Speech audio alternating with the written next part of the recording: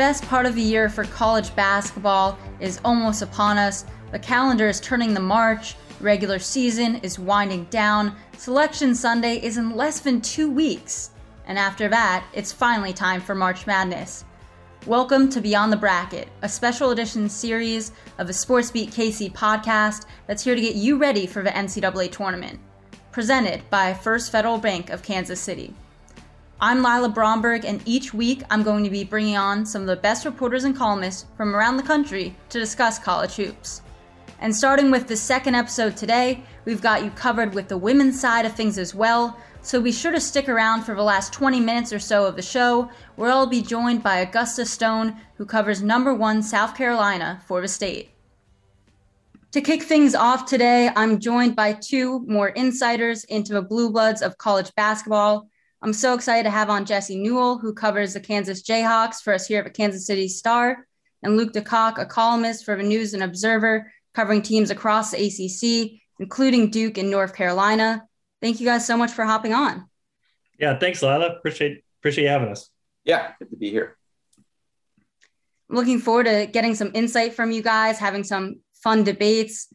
For a quick rundown of the men's portion of today's episode for everyone listening at home, we're going to get an update on both of some of the programs that they cover, specifically Kansas and Duke, both of which remain in the top 10 of the AP poll, discuss how the selection committee evaluates teams and their thoughts on the most important metrics and what you guys should know as we get into Selection Sunday, and some insight on how the NCAA selection committee decides the seeding. We'll give our final 4 picks and games to watch as well.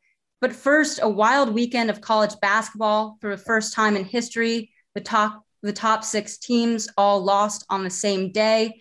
On Saturday, they were all on the road. Number 1 Gonzaga fell 67-57 to number 23 St. Mary's. Number 2 Arizona lost at Colorado 79-63. Number 3 Auburn fell to number 17 Tennessee 67-62. Purdue fell to Michigan State. Purdue was number 4, 68-65. Number 5, Kansas fell 80-70 to number 10, Baylor. And number 6, Kentucky fell 75-73 at number 18, Arkansas. I mean, what's your guys' reaction as you're watching all that unfold and all these, teams are getting knocked off? I mean, some of it, sorry, Jesse, I'll be very quick. Some of it is good teams playing each other. And that happens this late in the season. Like, Baylor and Tennessee were both favored, both analytically and in Vegas. So, we shouldn't be surprised when things like that happen. I mean, certainly the favorites holding serve happens more often than not. But, if people were surprised that Gonzaga went in and lost at St. Mary's, then they just haven't been paying attention to St. Mary's, who I've had in my AP poll on my ballot almost all season, because I think, honestly, I'd say this as someone who's covered the ACC for decades.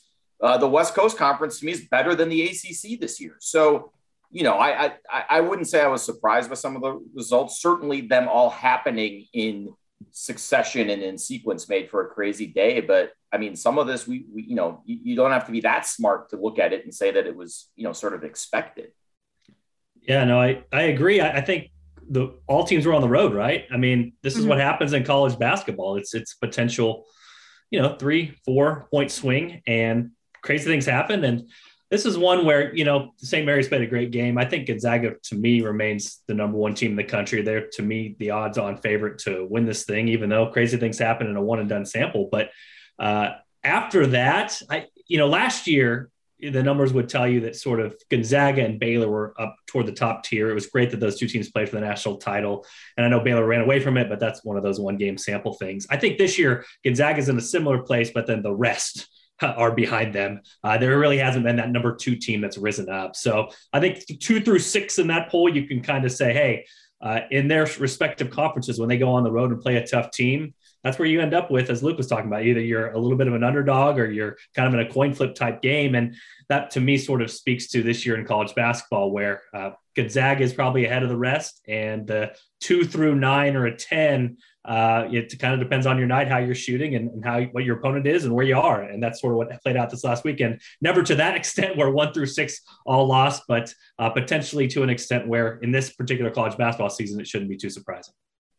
Yeah, I think that's a great point. It really did feel last year that you just knew those two teams were going to be there.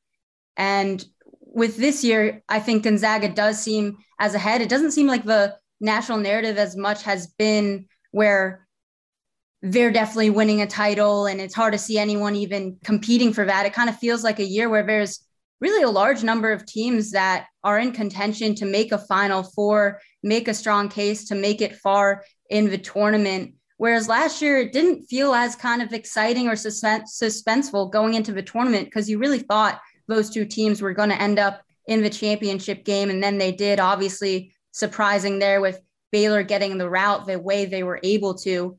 But it's certainly shaping up to be an exciting tournament with just how much parity there seems to be. Like you said, kind of those, 2 through 9 spots. I think, we'll get into how you guys voted, Luke. I know you even had Baylor number 1 there in the poll and had Gonzaga at 3. So it doesn't seem like there's as strong of a consensus as there was last year, kind of in that regard. You were at that Kansas game. Jesse, what were your thoughts on that performance and where Kansas is at in the season now?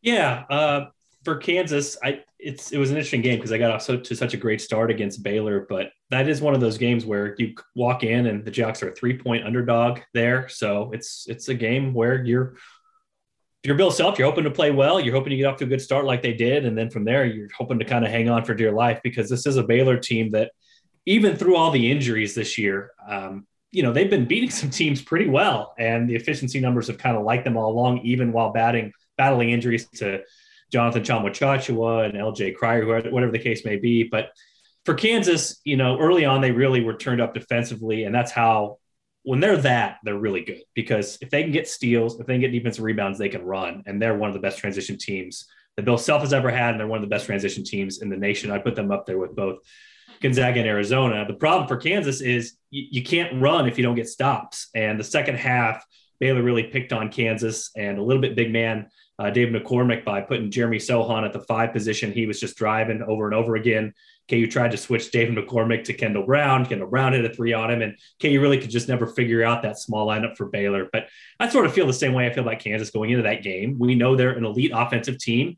We know that defensively they struggle at times. They're going to have to kind of outscore their problems. But if they can get rebounds and they can defend or turn up their level of effort defensively, then they can be really good because that just is the motor that gets their offense going. So I think they're a team that definitely could be in the Final Four. I don't think they're one of the favorites in March to win the whole thing. But if you're Bill Self, you sort of have to be pleased at this point. I mean, you're in the game, you're in the conversation, and right on that 1 seed line. So that's really all you can ask at this point in the year.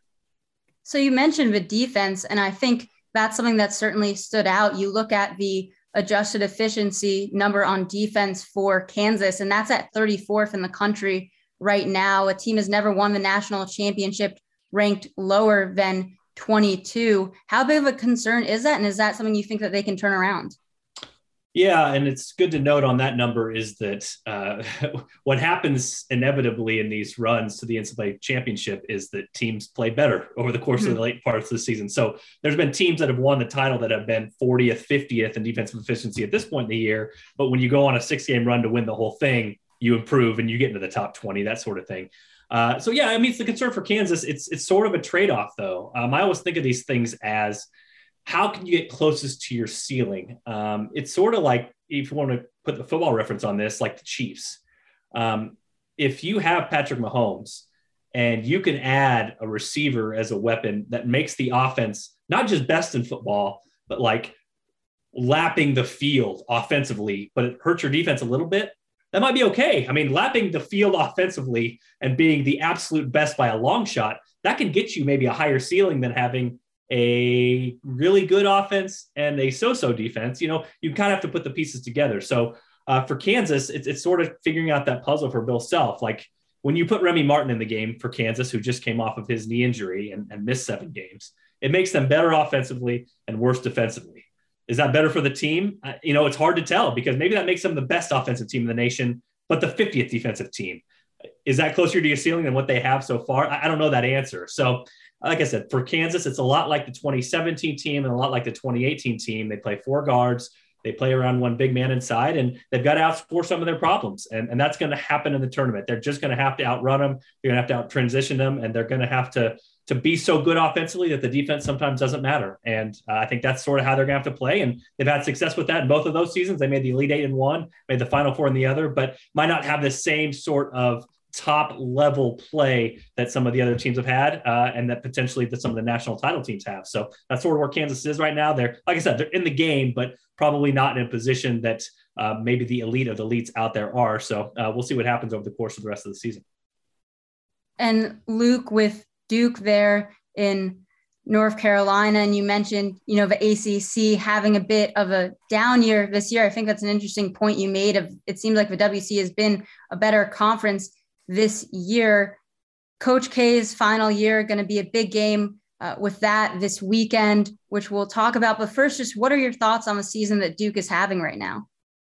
In some ways, I think Duke's had a bit of an underrated season in terms of you look at the teams they've beaten and some quote unquote really good losses. But they had a COVID pause right around the holidays that set Wendell Moore back in particular, who'd been a really sort of versatile and dynamic guard for them to that point in the season, which really kind of slowed them down. And you can kind of look at the Miami loss and the Florida State loss as sort of stemming from that. The Duke's biggest issue when you look at their losses has been closing out close games. They've either led in the final minute or had one possession games in all their losses except Ohio State. And that was a game they led by double digits in the second half. So what Duke has to figure out is who has the ball in crunch time, how they're going to play these end of game situations and get some stops. I mean, one of their issues has been the inability to defend teams like Virginia, Florida State, Miami in some of these late game situations that have really good guards in some cases. But when you look at the team, they've got a rim defender in Mark Williams, who's as good a defensive forward as there is in the ACC. You've got Paolo Banchero, who is versatile and has an NBA polished mid-range game and can go outside. AJ Griffin hasn't been healthy his entire career. Just now, maybe sort of finding his feet and learning to play healthy. He's their best shooter. And then, they have Wendell Moore, Jeremy Roach, and Trevor Keels in the backcourt. Keels sort of a pocket Justice Winslow, this sort of very big, strong guy for his position, but none of them's really a true point guard. Jeremy Roach is supposed to be, and he's still a little bit more of a combo guard. They've got to figure out who's going to have the ball in crunch time. And they've had some success giving it to Banchero as sort of a point forward, which if you look at the way that Duke has lost in the last couple of NCAA tournaments that it's played in, in 2019, the ball wasn't in Zion's hands at the end.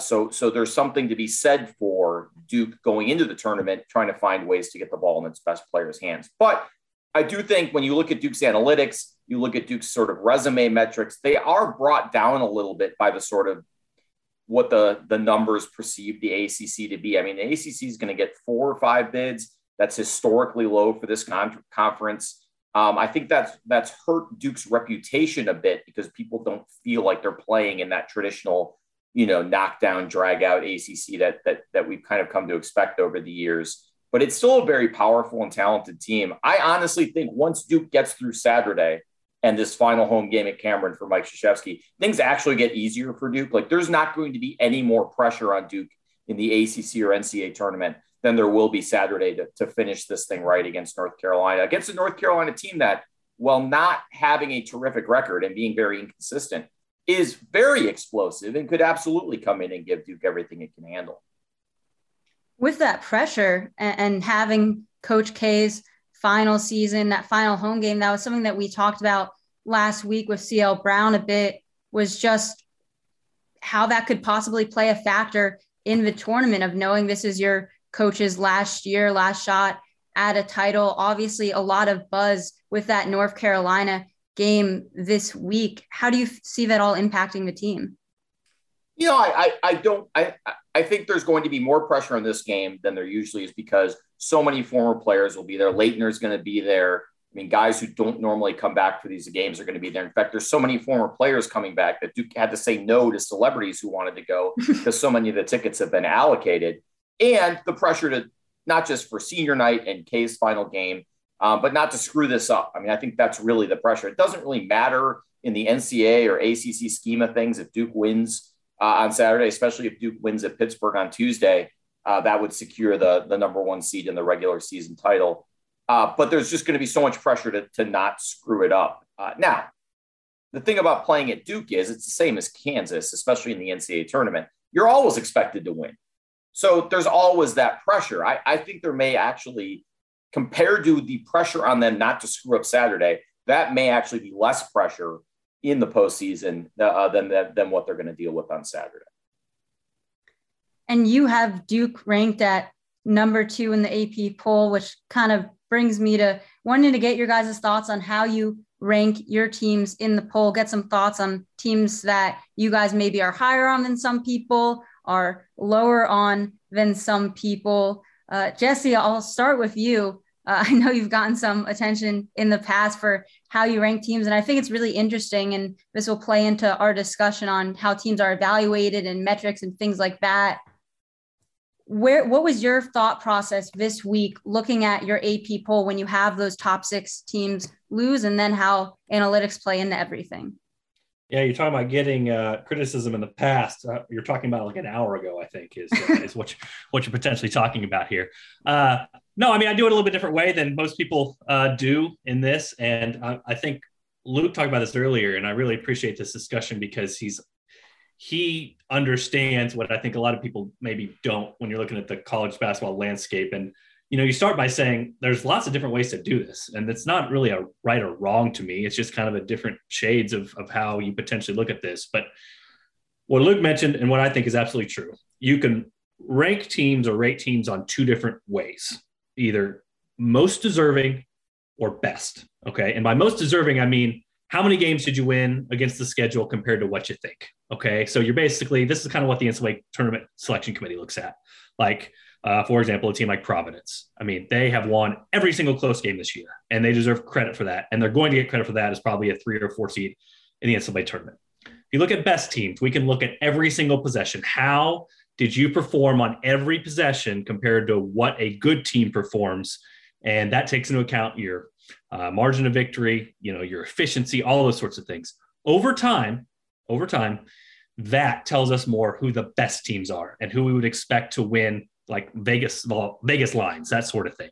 So a lot of pollsters look at most deserving teams. A lot of both pollsters look at, or maybe only one looks at best teams. Sometimes people fall in the middle of that and they try to kind of split the baby a little bit and say, hey, I'll kind of go in between these 2 metrics.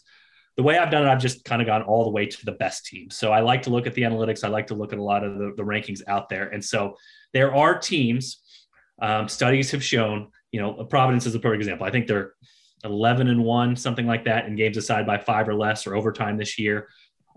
Studies have shown over time that sort of thing is usually not as much in your control as we as humans want it to be. So Providence is, we don't have to use the word lucky, but they are an outlier when it comes to these performances. So this would tell us that they're probably not quite as good as what most people are ranking them in the AP poll. I think they're 9th this week. That's going to be a team that I'm lower on comparatively. So that's how I look at my poll. I try to rank best because to me, if you're going 1 through 10, if you're asking me to rank the best cards, I'm not saying, oh, well, how did that perform in this weird, setting? Or I'm just going to rank the best cards, So I'm trying to rank the best teams and trying to figure out who would be favored on neutral court. What is Vegas looking at and kind of try to implement those sorts of numbers. Leads to a lot of disagreements. It leads to a lot of fan bases, Auburn, Providence, not liking me that much, but Wisconsin for a change. Wisconsin for a change, especially since they're really analytically savvy because they don't have many possessions. So they understand this whole possession-based thing. But like I said, it's what it is, and I'm consistent with every week. And I think mostly, hopefully, people are just trying to ask us to do these things and try to remain consistent and not have a bunch of biases out there. And if I'm going to have a bias, it's the numbers. I think people have known that about me for a whole long time. And it's interesting with your point on Auburn, and I'll get to you on teams you're high or low on. I'm guessing that might be one of the lower ones, but you look at Auburn in recent weeks, they've lost now 2 of their last 3 games. They had close games against Missouri and Georgia, 2 of the worst teams, not only in the SEC, but worst teams in college basketball. And it's been kind of a concern with them late at games of, their 2 best players don't really create their own shots. There's been concerns there with Wendell Green in the point guard position and how possessions are going to work late in games. So they lost at Florida, then beat Mississippi, and then lost at Tennessee. Where are you at with them right now? Yeah, I mean, I got them 10th. I think that's still tied for the lowest, but, not moving too much off what I had them a few weeks ago. I had them 9th when they were on the verge of being number one in the nation. I think so. It just sort of depends on your prism here, right? And it's sort of like, I know I do this completely different than anybody else, but it is strange because there would be Auburn fans coming at me after, like you said, the Missouri game, the close game, and they'd go 2-0 that week. They say, how can you not move them up dramatically? And it's almost like I want to be like, if aliens came down here and watched your team this week and saw them play against Missouri and only win by 2 or 1 or whatever the case may be, they would not think you had a good week. You know what I mean? They would not say that, hey, this was an amazing week for your team. You didn't perform that well. But because I think, a lot of us, and I get it, it's the mindset of you went 2-0, you did as well as you could this week. Well, again, the numbers are trying to give us more entry points, give us more data, give us more stuff to look at than just say, hey, they're 20 whatever and 4. That's the only data point you can look at. So again, I know it's different. I think most of the feedback I get from people, though, and I understand this, if you are a fan of a team and they are doing well and they are winning games, the AP poll a lot of times is like justification that your team is having a great year. And if you're Providence and you feel like you've been overlooked for a decade and now your team's having a good year and they don't have any losses and they're having this magical season, you want stupid Jesse Newell in Kansas City or Lawrence to look at your team and say, hey, you guys are having a great year. You know what I mean? Like, I acknowledge you're having a great year. So fans, I understand. They don't care if their team's lucky. They don't care if they have good close game results. They don't care that this whole thing might crumble at the end of the season. They care that their team's having a good year and they want people to justify that. So I totally get it. And I understand if people want to do it different ways because I'm sort of the outlier here, not everybody else. So I understand where everybody's coming from. Like I said, I see this in a certain way and I understand the numbers and have a background with that. So if I'm a little bit off from other people, I totally get it. And that's why we have 61 other pollsters and people like Luke to keep me in check because my vote only means just this much when it comes to the final say. So before I get from Luke a team that he likes more than most people or doesn't like compared to other people, what is the team that you are a fan of that isn't being ranked as high in the AP poll you think could surprise some people? Well, there's been a couple all year. Houston is one. The analytics love them. And it's just really hard. I know we talk about schedules. There are some results that Houston's had this year. It's really hard to even beat bad teams by huge margins. And they have some numbers on there, like they beat Bryant 111-44. I mean, it's really hard to be like a bad team and beat somebody 111-44. Just last month, they played East Carolina and won 79-36. I mean, I don't care who you're playing. Like it sort of reminds me, everybody, I sometimes hear like the Gonzaga, well, they can't be a great team because they didn't play a good schedule. And I just reject that because it's like, what if LeBron James went and played high school basketball? Like, it doesn't mean he's not LeBron James. It means he's playing weaker competition and he's going to beat him by 1 million points. And that's how you can tell that he's still LeBron James. So a team like Houston goes in that regard. I've been higher on Iowa than a lot of people for a long time. They're a team that has had an elite offense all year and kind of that has stuck out over time. So I would say those are two of them that I've probably been higher on than others, but Houston is definitely one that if they made a Final Four run, I wouldn't be surprised, but they kind of still remain in the teens when it comes to the AP poll. And Houston definitely is just such an impressive job by Kelvin Sampson, losing two of their, best players and still being able to continue to do that at a high level. Luke, what about you? What's a team that you are higher on the most and lower on the most? Oh, I'm probably higher on those West Coast Conference teams. I had San Francisco pretty high in my top 25 at one point. A team that pays a lot of attention to analytics. St. Mary's now. And my approach, generally speaking, I mean, I have a ton of respect for Jesse's approach, and I think I have a sort of modification of it. It's probably closer to him than most voters, where, I mean, I'm definitely looking at sort of the predictive analytics that he's focusing heavily on. But I also think what you've done matters. And there's nothing right or wrong about that. That's just every pollster has to kind of decide for themselves what the criteria are. And there are certainly bad criteria, like head-to-head results is a terrible way to decide how to rank teams. But people do it. They're like, well, how can you have Villanova ahead of Providence and Providence just beat Villanova? It's like, well, would you say that, does that mean I have to put Arizona State ahead of UCLA? Like, people get caught up in that. Thank you, Luke. Thank you so much. Welcome. Yes. Preach. Preach. To me, that's one of my two huge college pet peeves. The other college basketball pet peeves, I guess I have a lot, but the one that's related is the people who like to reorder the bracket after every game. Like, that is such a pointless waste of time exercise that exists. Like, people talk about clickbait. That is the ultimate clickbait, because the reality is there's so many interconnected parts in this net rating that is a black box that no one knows what goes in or comes out, that to pretend that, North Carolina won at NC State, that moves the Tar Heels from a 10 seed to a 9 seed, is just, it's alchemy. It's just pretending to make gold out of lead. Anyway, I probably have the West Coast teams a little higher, just because I think that's a really good league this year. And I had BYU for a while, who's actually fallen off the bubble now. I'm probably lower on the one team I kind of was looking through is like UCLA, just because I just feel like that's a team that's just like so unpredictable and you can't count on. Their analytics are pretty good, but they just have some games they lost that they never should have lost if they're as good as we think they are. But that's always, for me, the challenge in being an AP voter is I'm trying to balance the predictive part of it that Jesse focuses on, how good we think you are, and then the more results-based part of it, which is how good have you actually been. And my thing is, we can take some of this out of the committee's hands, that there are really good ways to measure resumes that don't involve quadrants in the net and stuff. And the committee can still have a job. Like, they can still sit courtside and wear their lapel pins and feel important, because they have to decide where teams go and shuffle teams around, so you don't have, 3 Big Ten teams in the same pod and whatnot. They can still advance the referees, which they love to do one time all year. They get to choose which referees advance. Sounds like a wonderful part of being on the committee. And they can argue with CBS over whether, Kansas plays UNC in the Elite Eight or the Final Four.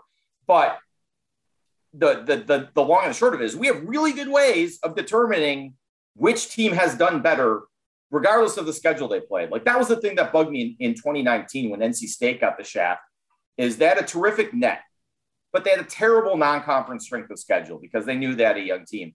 And the committee basically said, well, yes, you performed very well against that schedule, but your schedule wasn't very good, so we're leaving you out, which is, think about what nonsense that is. We have a way to determine how NC State would play against a better schedule. And the answer is, like Jesse said earlier, when you beat bad teams by a lot, it typically means you're pretty good. All right, so that's my big rant on bracketing and AP voting and all of that. But I do think people get too caught up in, what have you done for me lately? Who'd you beat last week? And they lose track of the big picture. You got to remember, it's a 30-plus game season. One game is just one game. And if you're doing this right and having the right approach, you should be looking at this holistically. And the fact that Duke beat Kentucky in game 1 should matter when they lose to Miami in game 21 or whatever it is. And you shouldn't be dropping Duke from, and I'm just using Duke as an example because I know they're scheduled pretty well, but you shouldn't be dropping Duke from, 3 to 11 just because, well, Miami's bad. They lost to Miami. There's a lot of water already behind that dam. And we lose sight of a lot of those things when we get into bracketing and selection. And there's a really easy and smart way to do it. We've already done all the math. This is an absolute now, like the firmness of the earth. And we just kind of continue to inject subjectivity into this process for various political reasons.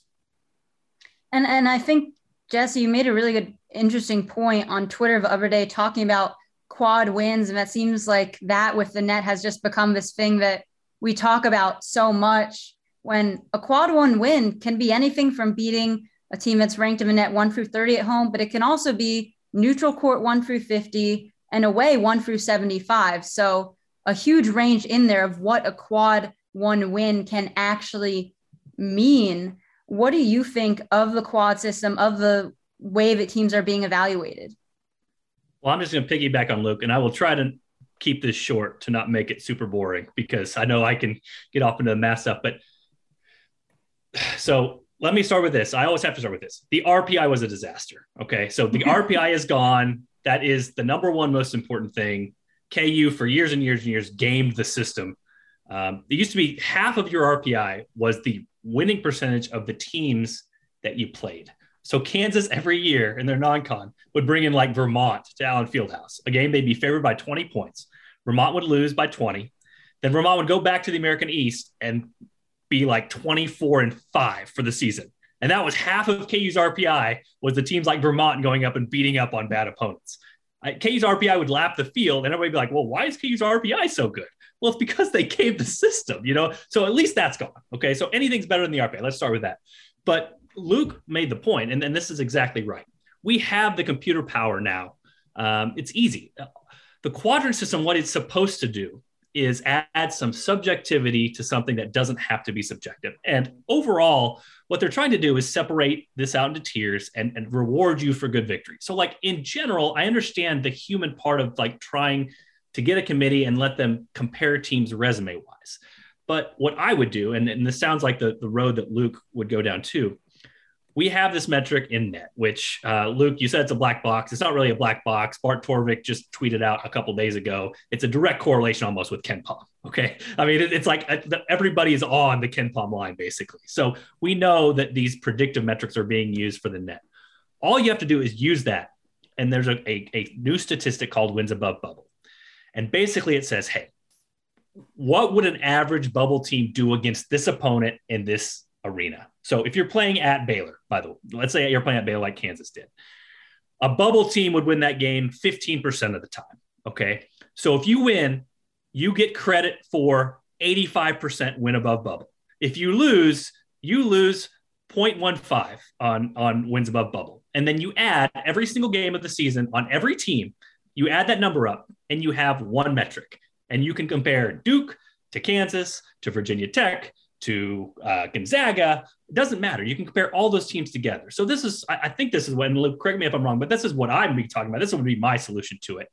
You're giving credit to teams for wins. You're giving credit for what they've done in the season, and you're letting yourself compare every single team. And that way, I would just see the field based off of that. I would say, hey, okay, Providence, you've won all these close games. Good job. Here's what your wins above bubble is. It's 9th. You're a 3 seed. And now the tournament committee could still go in and say, hey, okay, we can't have Kansas and Baylor playing each other because they're 1 and 2 seed. We got to switch them around. Like you said, you can have the tournament committee and still have them do certain things, but we have the computer power to make this an equitable process and not have humans make a bunch of bad errors when they're trying to be computers. We just have to have some faith in it and do it. But, and the other fun part about that is if we did that, wins above bubble could update every single day. So if you are, for instance, Oklahoma on the bubble, you can look and say, right now we're in the field. If we lose this game, we might not be in the field. If we win this game, this is where we move. And in real time, we don't have all these bracketology shows and Joe Lunardi's trying to guess what's happening. We know what's going to happen in real time. So that's the way I would do it. And that's sort of the step I would take. Again, it's better than RPI. We're moving in the right direction. I just think we could take another step. And you take a team like Murray State, like people are like, oh, well, we really don't know how good they are in the Ohio Valley. It's tough because they haven't. We know exactly how good they are. They're the 23rd best resume in the country. They're a 6 seed, period. End of story. If you're doing this right, Murray State is a 6 seed. They're playing like a 3rd seeded Houston and Fort Worth. It's done. I mean, it's simple. And then you don't have, these accusations of bias and these red herrings. Well, their non-conference strength of schedule was low. Well, who gives a crap? How they do against those teams? That's all that matters. And I will give the committee credit. They have moved away. The original RPI sorting system did not take home games or road games into account. So you could game the system that way by playing a bunch of good teams at home and then playing bad, you could there were ways to game the system. You used to be able to play Division II teams and game the system that way. I mean, there are a million ways to game the old system. The idea of having quadrant wins, which I'm surprised people still don't get this. I saw this the other day. Well, why? If you beat Vanderbilt at home, how is that the same as beating Virginia on the road or, whatever, vice versa? Well, they're trying to acknowledge that a home court win is less valuable than a neutral court win is less valuable than a road win. But we already know all those values. We don't have to pick 1 through 30 and 1 through 50 and 1 through 75. And so they've created this very arbitrary sorting mechanism to help them understand the bigger numbers. But the reality is there's better ways to do it than that. That's a terrible way to do it, because you create arbitrary cutoffs that penalize teams for things they didn't do or reward teams for things they didn't do, when we could do it on a little tiny granular scale with decimal points and things that give us actual results. The problem is there are a lot of people, especially in power conferences, very invested in the current system, as opposed to what Jesse and I have talked about, because it rewards them. Generally speaking, the RPI certainly did. The net sort of does. The quadrants certainly do. It rewards teams that play harder schedule, because you have more opportunities for quad one wins and losses. And the committee will look at a team that's 2-0 in quad one and a team that's 7-5 in quad one and be, 7 quad one wins. That's good.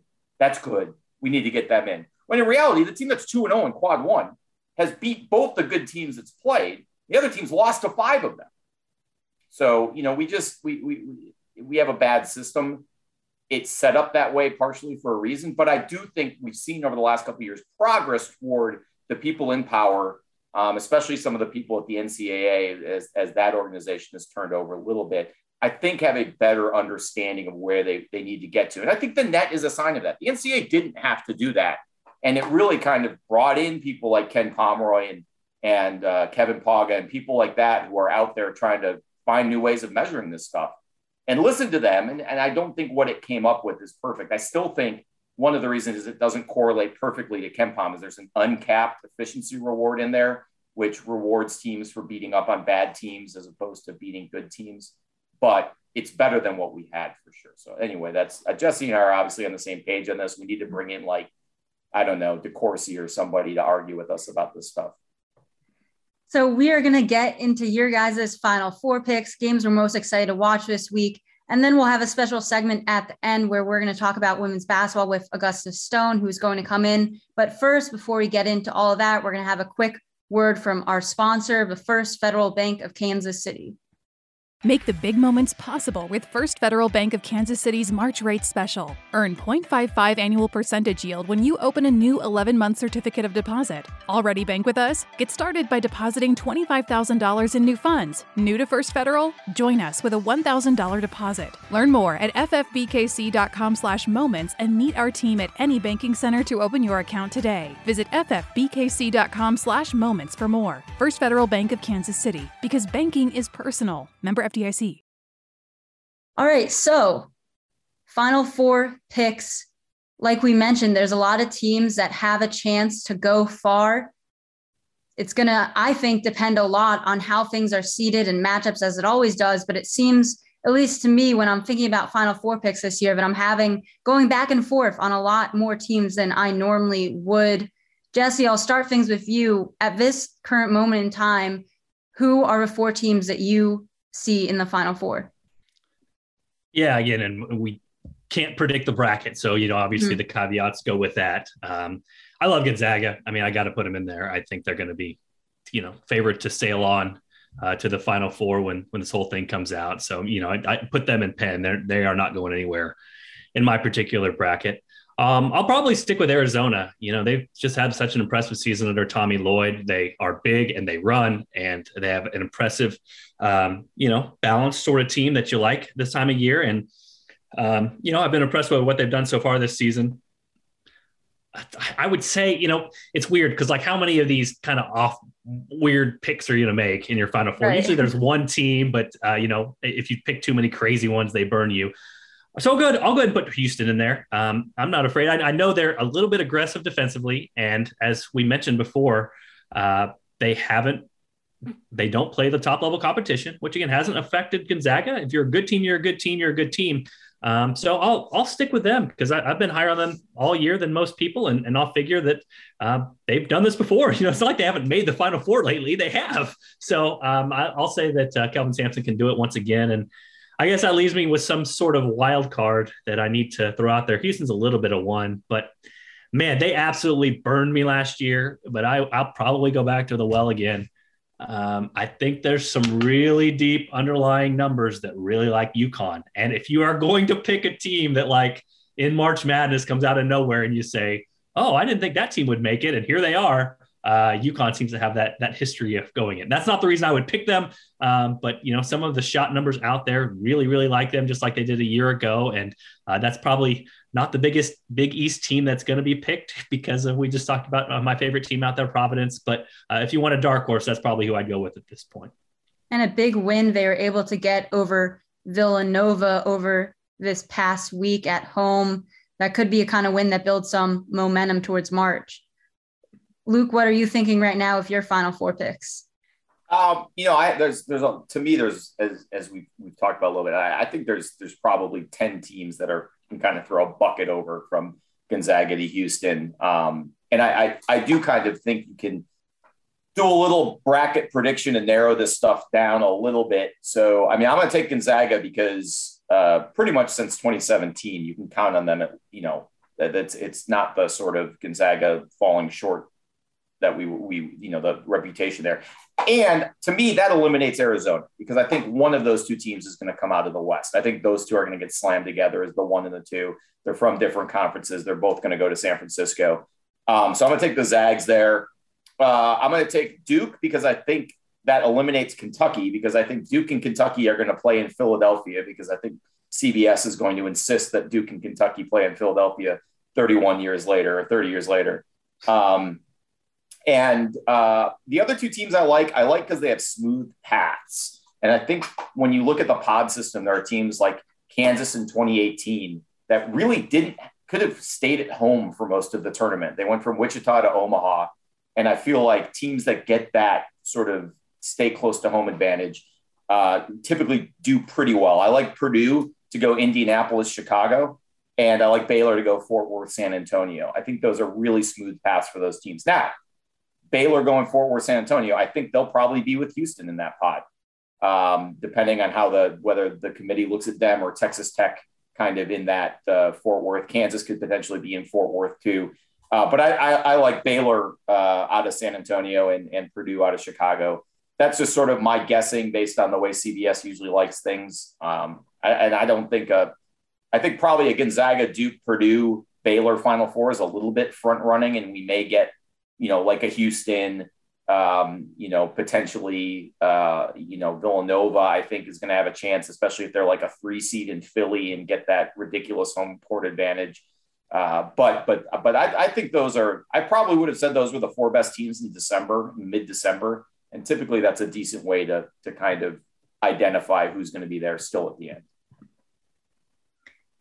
I keep going back and forth on Purdue because obviously that offense is so good, but the concerns defensively there and some execution, issues that game late against Michigan State. Some of those inbounds, out of bounds play from both those sides were just not what you want to see from a team this time of year. But just so many different offensive weapons on that Purdue team. I'm really interested to see if they're able to get stops when they need to in a tournament setting. I agree with you guys both on Gonzaga. That's a team that I definitely have chalked in there. I had Baylor in teams that I thought could make the Final Four for most of this year. And I didn't include them in the first episode last week because I was concerned about that injury to Jonathan Chama and how it would affect things. Seeing them be able to beat Kansas and kind of see them in some recent games and just knowing who Scott drew as a coach, that a lot of members of that team have been there before. I think if they can get some of those other injury concerns sorted out, that they have a real shot at a Final Four. So I'll put them in there. And I'm going to have to say they're going to have to take a spot that I had last week with Texas Tech. I love Texas Tech's defense, but offensively, there are definitely some concerns there. So I'm going to have to put them out for now. And then I'm going to put in Arizona as another one of my picks there. Like you said, Luke, it's kind of going to depend on brackets and seeding, how all of that works out. But right now, top 15 in both offense and defense. When you look at KenPom ratings, it's really impressive when you see what Tommy Lloyd has been able to do there. And he's a coach who's coached far in the tournament before under Mark Few at Gonzaga. So I'm liking those 3. And then I guess to pick kind of more of a wild one, I would have to go with Arkansas. They've, had a really, really impressive run lately with their only loss since January 12th has been at Alabama, a team that just has a very weird resume, is back in the AP poll this week, but just has been so inconsistent as Alabama. But when you look at what Arkansas has been able to do, beating Kentucky, who was a team that, I've been going back and forth with and really had, and I think has the ability to make a Final Four as well. But I think that Arkansas is building momentum at the right time. I really like the way that JD Note is playing right now. I think a guy that needs to be talked about a bit more for first team All-American and in some of those best player of the year conversations. He's been really, really impressive. And I think having a guard like that is really helpful in the tournament. And then you've, had a guy, Jalen Williams, down low, who has, been surpassing my expectations as well. And they just seem to be rolling right now. So I think that they have the potential to go farther.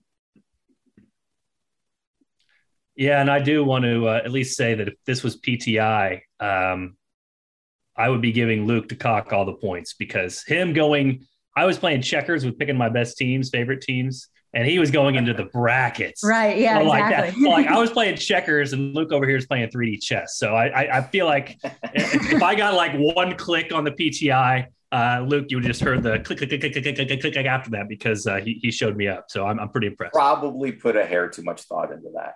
But I do think that when you look at, I think the committee can be a little predictable at times, and you can sort of game a little of this out. Like there was a period of time where you expected UNC to play Kentucky and Kansas. I think this year they're going to try to get Duke and Kentucky in the same bracket. And only really, I think you can count on one of the good top two seeds in the West coming out. And Arizona could absolutely beat Gonzaga. That wouldn't surprise me. But I feel like they're going to be the one and the two out West, and kind of got to flip a coin between them. But so, as I said earlier, I don't think the line between 1 and 10 maybe is huge. And I'm probably biased towards Purdue, having seen them beat UNC and NC State this year. That looked like a terrific team to me, although they barely beat a terrible NC State team. So maybe I should, retract that pick. But I think Purdue's going to get a nice smooth ride and has a decent chance to win the Big Ten tournament, which would send that defensive rating number, plummeting and get them into a frame that we're more used to seeing with Final Four contenders. And that brings us into games that we're most excited to watch this week. One of those ones that I had on my list this week was Purdue at Wisconsin. I think that'll be a really fun battle between players there. Jaden Ivey, Johnny Davis, two guys also in the National Player of the Year conversations, a big game for Big Ten tournament seeding. We're recording this on Monday, guys. So Baylor, Texas is on Monday night. So it's not going to be a game we have to watch, and we won't have the result of that as we're recording this now. But Purdue at Wisconsin is definitely a game that I have circled for this week, among many others, including Providence at Villanova. I think that'll be a really exciting one as well. Jesse, what are the games that you are most looking forward to this week? This is going to be like the total homer pick, right? If I just pick a Duke game and a Kansas game, but I am interested in Texas this week. Hosting Texas Tech, Big Monday. Baylor, hosting Baylor on Big Monday. And that's going to go a long way toward determining whether Kansas needs to really play well to lock up the Big 12. And then obviously Kansas has its senior night where they've got a zillion guys that are in their supposed to be last year of eligibility. We'll see what the COVID rules coming up on Saturday. And Kansas has a ridiculous streak of winning on senior nights, somewhere around 35 years, something like that. But it could be the Big 12 title potentially on the line. And then we mentioned the Coach K game. How could you not mention that one? Yeah. That one, I saw Luke can probably tell better, but like the secondary market, those seats are $5,000 or something. It's almost more than the Super Bowl. So you're not going to be able to watch college basketball this weekend and avoid the Coach K final home game at Duke thing. And that, for good reason, should be taking over almost everybody's headlines. Yeah, they were already starting to run promos Sunday for that before a week away. So, and I was there last week for a women's basketball game, and obviously Krzyzewskiville was in its sort of full pomp out there. So the students will be thoroughly unshowered by the time Saturday rolls around. That game obviously is dominating my week. I'd be remiss not to leave it off the list. I don't really have anything to add other than the obvious, other than we'll have a lot of really good stories this week ahead of it. I've spent the last few days and most of last week working ahead on stuff. So we'll have some good stuff for that. I'm curious in the SEC on Wednesday, the Arkansas LSU game. I'm still not 100% sure about Arkansas. LSU's pretty good. Really kind of an up and down team at times. That's an interesting one for me because the SEC is so deep this year that it's hard to kind of sort through once you get, those sort of top 6 teams all can kind of make a case for various award, sort of honors and awards. But LSU and Arkansas to me are 2 teams that you just kind of don't know, and that'll be an interesting one. And there's one other one in the ACC. Wednesday night, it's senior night at Wake Forest. They host NC State. Wake Forest has really been one of the underrated, undercovered stories in college basketball this year. They hired Steve Forbes from East Tennessee State 2 years ago. He put together a team that has 1 player left from the former coach. He's got 4 transfers from Oklahoma, Indiana State, Colorado, Ole Miss. He's got a bunch of guys who played for him at East Tennessee State. They've been on Wake Forest campus during a pandemic. They've had no sense of campus life, and yet they play as together and as linked as a team as any in the ACC. They've got a potential ACC Player of the Year in Alondas Williams, who did almost nothing at Oklahoma and has absolutely blossomed at Wake Forest, and a couple other players. That's a hell of a story, but we're never going to hear it if Wake Forest loses to NC State, because that alone, that they can't suffer a loss like that. To get in the NCAA tournament, Wake Forest has got to win the games that it can win and make a little noise in Brooklyn in the ACC tournament.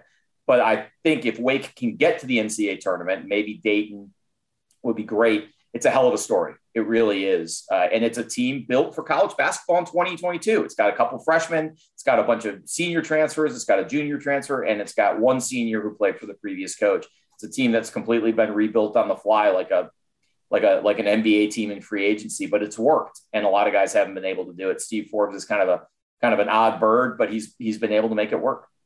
Yeah, real quickly, Steve Forbes, lots of Kansas ties, man. He used to coach at Barton, JUCO here in Kansas, and then was a longtime assistant for Greg Marshall, Wichita State. So some people in this area should be familiar with him. Definitely. Those are going to be some great games to watch this week. By the time this comes out, it will officially be March 1st. So such an exciting time of year for college basketball, and great to speak with you both and get some insight. So thanks for hopping on. Yeah, pleasure is mine. Yep. Thanks for having us.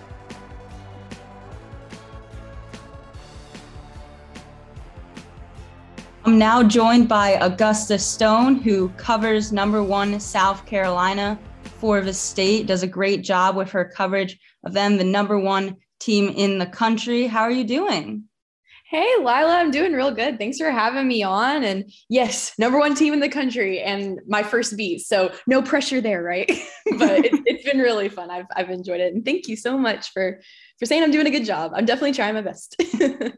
Yeah, they're having a great season. Obviously lost in the national championship last year and are now trying to get back there and win the title. Have been the unanimous #1 team for most of the season. What has stood out to you about why they've been able to be so dominant? Oh my goodness. I think overall, one of the biggest things about South Carolina is they can find a new way to beat you pretty much every game. Like, I think about, I will say even as recently as yesterday's game against Ole Miss, right? Like a lot of people, when they think of South Carolina, obviously the first thing that you think about is their defense and just how absolutely aggressive they are on the boards. And then those are 2 aspects that kind of stay consistent. But in terms of offense, they do stall out sometimes. And it's not always, the most beautiful basketball, like Don Staley would say. It's not always beautiful. But there's their post players. You have Aaliyah Boston, obviously, and Victoria Saxton, Camila Cardozo. You have all of these just elite scorers in the paint, but then you also have guards who can absolutely just shoot the ball extremely well on any given day. It just depends on who it is. Sometimes it's Zaya, Sometimes it's not Zia Cook. I mean, we've seen it fluctuate throughout the year. Basically, they can afford, because their roster is so deep and they have so many different weapons across pretty much anything you'd want to do. If someone's having an off day, which we've seen, I think a lot about Zia Cook and how she's kind of been up and down this year.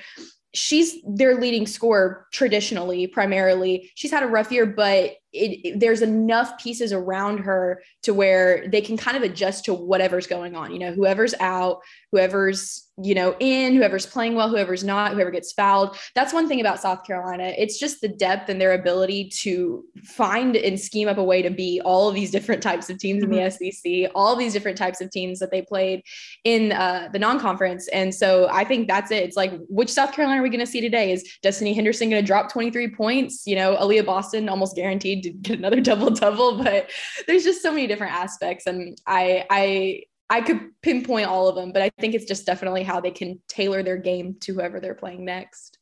All right. And South Carolina finished the regular season 27-1. Their only loss coming in a weird game to Missouri. I was there covering it. I'm still very unclear as to how Missouri pulled that off shorthanded, but you never know if those sorts of things. Seems like it was very much kind of one of those mentality games. But South Carolina finishes 27-1. I have to give a huge shout out to her hoop stats, which we're going to reference throughout this a little bit. I've been saying for so many years, there needed to be something like KenPom for women's basketball. If you guys listening have not checked that out, you should definitely check that out, especially as we get into March here, because they are just incredible with their advanced women's statistics. So right now they have South Carolina with the #1 defensive rating in the country. And their offense is, even though, like you mentioned, there can be some issues there sometimes, it's still ranking 5th in the country. So really just a dominant team in those regards. When you're looking at a national championship team, you want to have, at least a top 20 offense and a top 20 defense. So to be in the top 5 in both those categories, I think just says a lot about their dominance. How much is this team talking about what happened last year and, losing in the Final Four, just everything that happened in that loss to Stanford? I know that was so tough at the time for them. You could just see the emotion. And, Dawn Staley is obviously a coach that expects to win championships year in and year out. So how have they talked about that this year? What are their goals? Yeah, I'm going to be honest with you. They really don't talk about it a lot. I think the most we were able to get out of them was whenever Stanford did come to town right before Christmas. That felt like the most appropriate time to bring it up because it is a sore spot. And I think, when Dawn talks to us specifically, she would mention, we've been through it. We took, the time that was needed, especially Aaliyah Boston, she took a lot of time and they had, the time to process something that is so close and so painful. And it all kind of did, come back up when Stanford came to town. And that game was an absolute nail biter. South Carolina pulled that one out. But I think that they feel, the team is pretty much the same team. They just added 4 freshmen and 3 of them are playing. One of them suffered a season-ending injury in the second game of the year. So they are the same team, but the mentality is almost as if this is, a completely different situation. Everything is different. I think they've done a really good job at making every game, every win, the loss, anything that's happened kind of feel like, okay, that's the past. This is, now they're not a big team on reflecting at all, really. I remember, I think I had asked, so ironically, when the Missouri game happened, I had COVID. So I was just completely out of it for like 2 weeks. I returned and they were kind of back on the SEC thing. I think they had won a game against Mississippi State. And then there was another game coming up and I asked Dawn it was my first press conference back in like 2 weeks because I had COVID. I asked Dawn, about the Missouri loss and she was like, oh my goodness, that was so long ago. Like, don't even think about it. And I was, of course I was respectfully, I was like, you are right. It has been a couple of games, but it was a weird way to start SEC play after going through one of the toughest non-conference schedules in the country.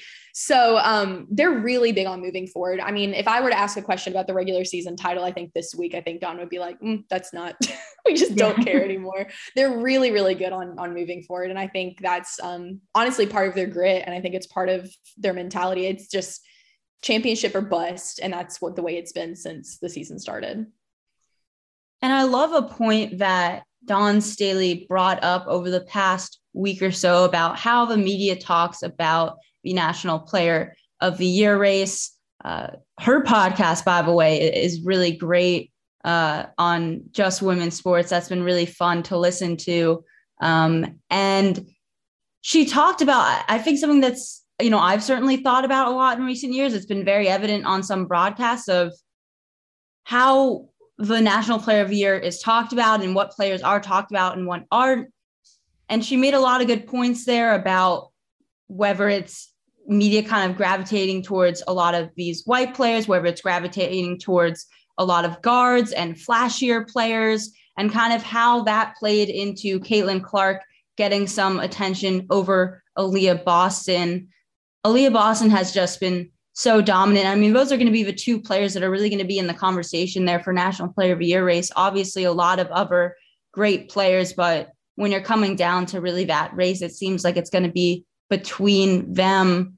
Aaliyah Boston averaged 16.8 points, 11.9 rebounds, 2.7 blocks, was shooting 54.4% from the field. What's it been like to watch her this year, and what kind of case does she make for National Player of the Year?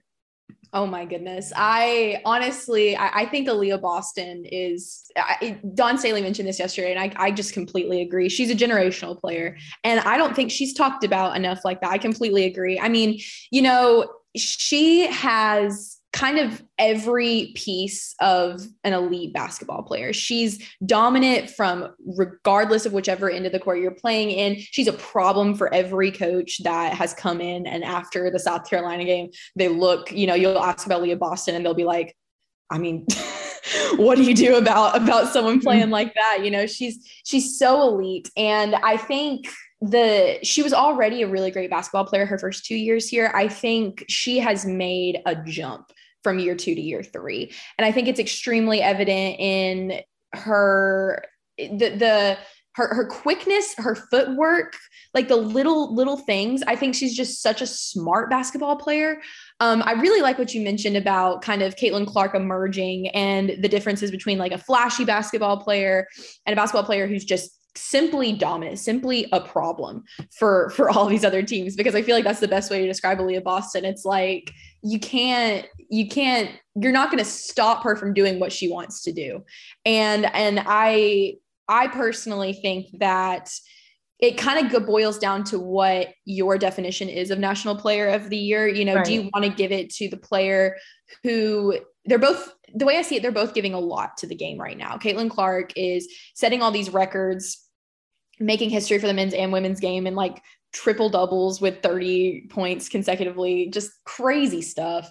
And then you have Aaliyah Boston, who just eclipsed an SEC record in consecutive double doubles. I mean, at this point, it's a given, that she's going to do it, and it's probably going to be in the third quarter.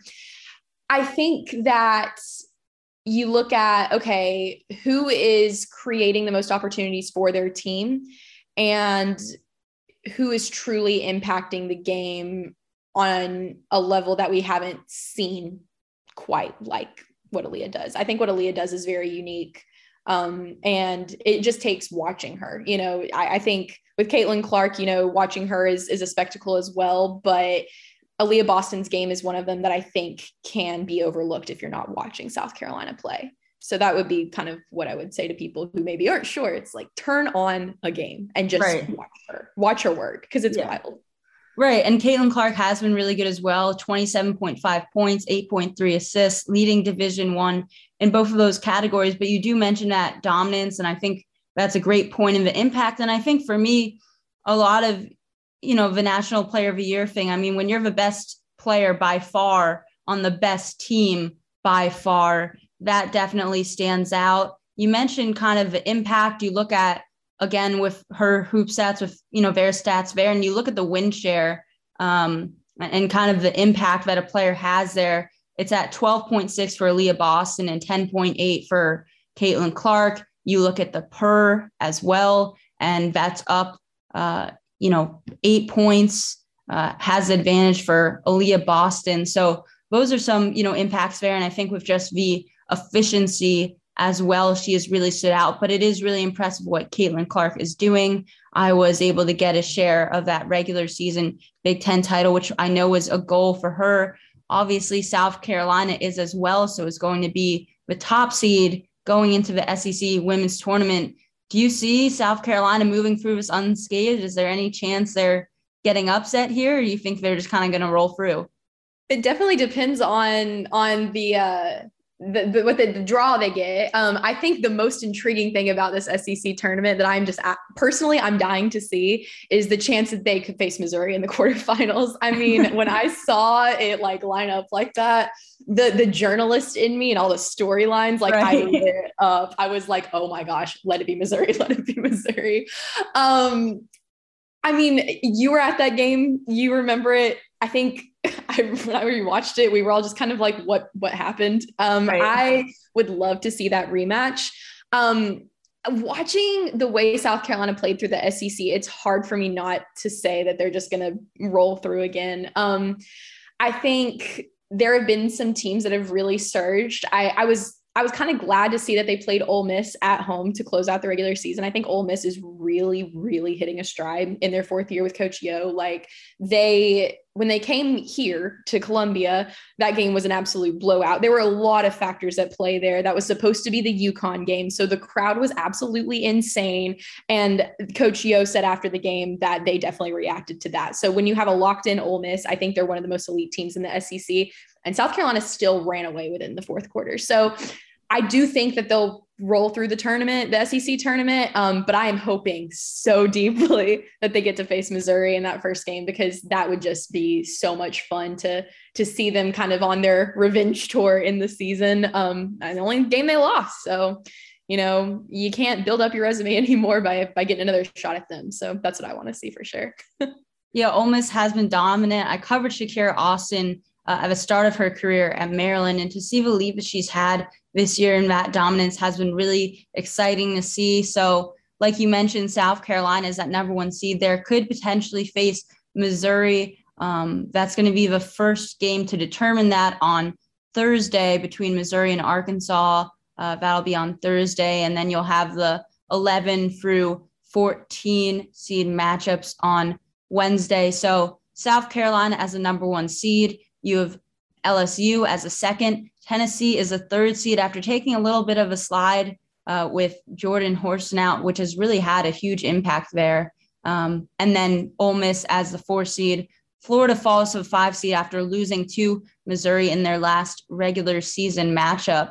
I'm excited also just to see what LSU does. It's been really exciting to see what they're doing in their first year under Kim Mulkey. You kind of knew that she was going to get that thing figured out, but I didn't think she'd get it figured out this quickly. I don't really think anyone did.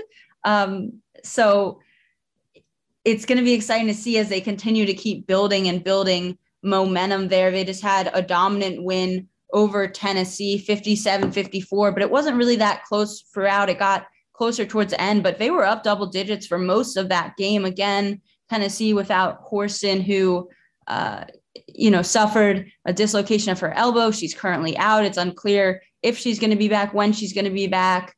They could be getting her back kind of towards the tournament, but we'll be watching that. I don't expect her to be around for the SEC tournament, certainly. So I think LSU and South Carolina are kind of your top 2 seeds there. I would love to see a matchup between those 2 teams in the championship. I think that would be a ton of fun.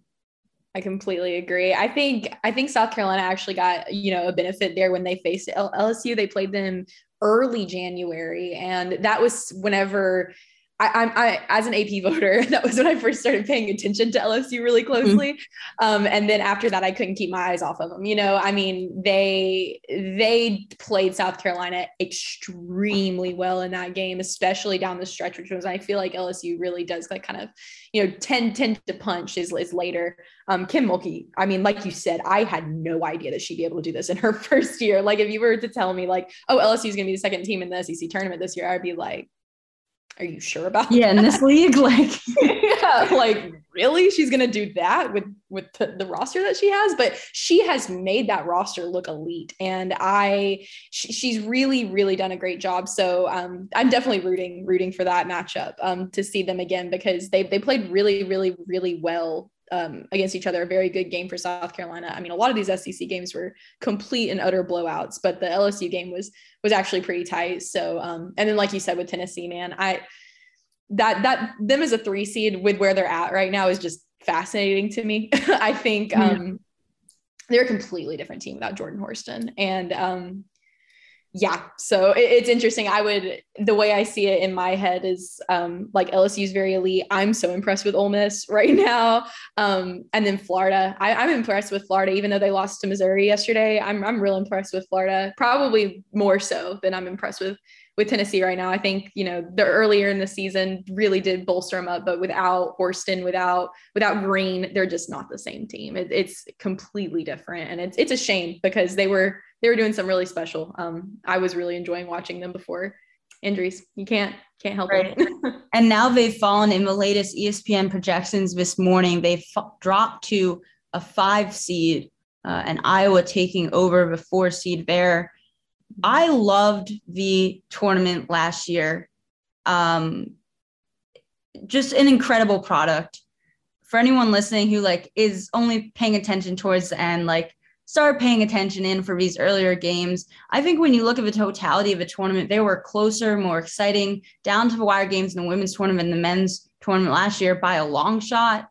And it was so much fun to watch. You had a team like Arizona have an upset to get to the Final Four, and you're starting to see a lot more parity in the game as women's basketball continues to grow. When you're looking at the tournament field right now, and just for a little preview for anyone listening at home, just of where everything is at right now in the latest bracketology, South Carolina is the number 1 overall seed. You've got NC State, Stanford and Louisville as other number 1 seeds. Then on the 2 seed line, a lot of Big 12 teams, a conference that has kind of taken a resurgence this year: Baylor, Michigan, Iowa State, and Texas. On the 3 seed line, you've got UConn, Arizona, Oklahoma, and LSU. And on the 4 seed line, Maryland, Oregon, Notre Dame, and Iowa. Who are you liking right now to make a Final Four? Are there any kind of upsets or sleeper teams that you're seeing that aren't, on that 1 or 2 seed line that you think could make a run? Yeah, I mean, I just first want to mention what Louisville did yesterday against Notre Dame. What? I was watching Missouri, Florida, doing all this prep for the SEC tournament. Keeping an eye on that game, but apparently I didn't keep a close enough eye. Looked up and I saw the score. It was 40-6 or 3. It was something absolutely buck wild. So Louisville is definitely getting it together when they need to get it together. I've been impressed with Louisville all year. So that's a team that I think, I hear a lot, obviously, about South Carolina, NC State, hear a lot about, being in the Carolinas, and then Stanford for the storylines. But Louisville is one of those teams that I'm super duper intrigued by. Honestly, I think Texas looks really good. That's a team I've been impressed by. Oh, Maryland, easily. I think Maryland. I'm glad you said it, because I feel like if I say it, it's okay, you went to Maryland. So I'm glad you said it, because they've been dealing with injuries all year, and they have not been healthy all year. Any of their top matchups, they have not been healthy. So exactly. No. And so when I say I think Maryland is poised to make, surprise some people, I cannot believe they're a 4 seed here. I think they'll move up to a 3 seed line, depending on what they do in the tournament. They really just burdened by injuries there when they went to, I think it was in the Bahamas or somewhere in the islands that they were at a tournament. I was very upset. I was like, really, the year after I graduate, you guys are going to go to an island tournament? I've been waiting for this for 4 years.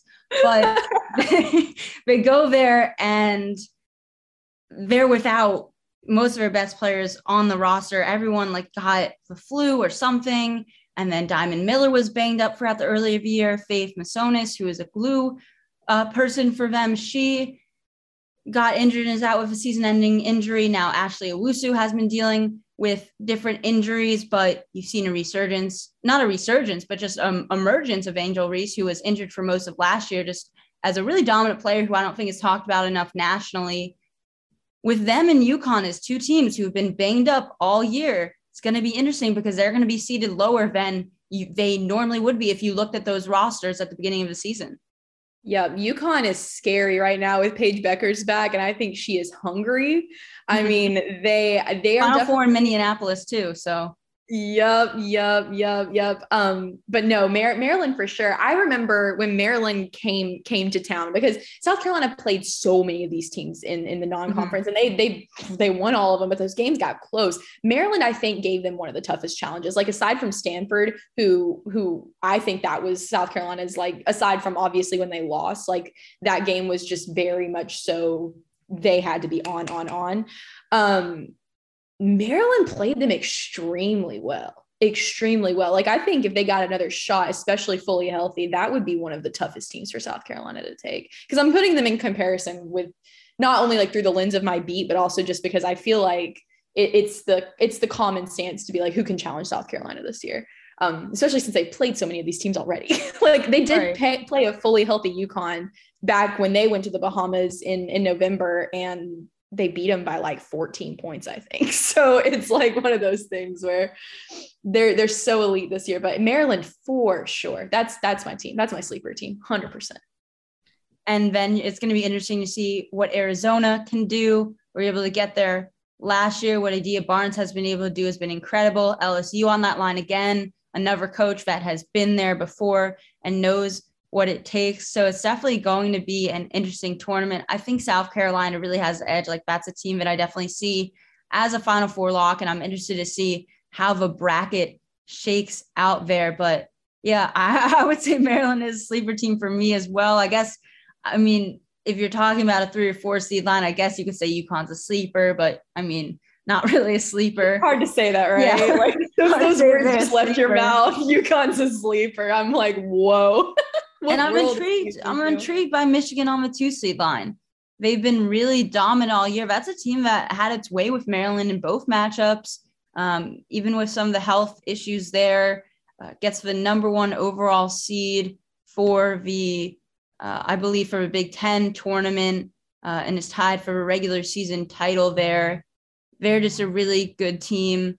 Been impressive to see, and they haven't really been able to get that far before. So, you've always had the SEC and ACC and Pac-12 really dominate these Final Four kind of matchups, being those championship contenders. But the Big Ten and Big 12 really both had 2 huge seasons this year. You see it reflected in the seed lines. So that's going to be great to follow. And all of those tournaments, I think we're going to have a really fun conference tournament week. It's the best time of year. So excited to get into this all, and so great to have you on. Excited to see you at the SEC Women's Tournament. Yes, I'm so excited. And thank you so much for inviting me on. I would love to come back anytime. This was super fun, and I'm always down to chat women's hoops. Always down. Yep. And if you guys aren't already following Augusta, be sure to follow along with her work up close with the number 1 team in the country. Definitely some stuff that you want to follow along with as we get into March here. Yes, thank you. My Twitter is at Augusta L. Stone. Augusta Stone was already taken. I don't know who took it, because you'd think it'd be a pretty hard name to take. But yep, just follow along with me there, thestate.com, posting stuff and working hard. And, the days are going by fast. So very excited. Thank you so much for having me on.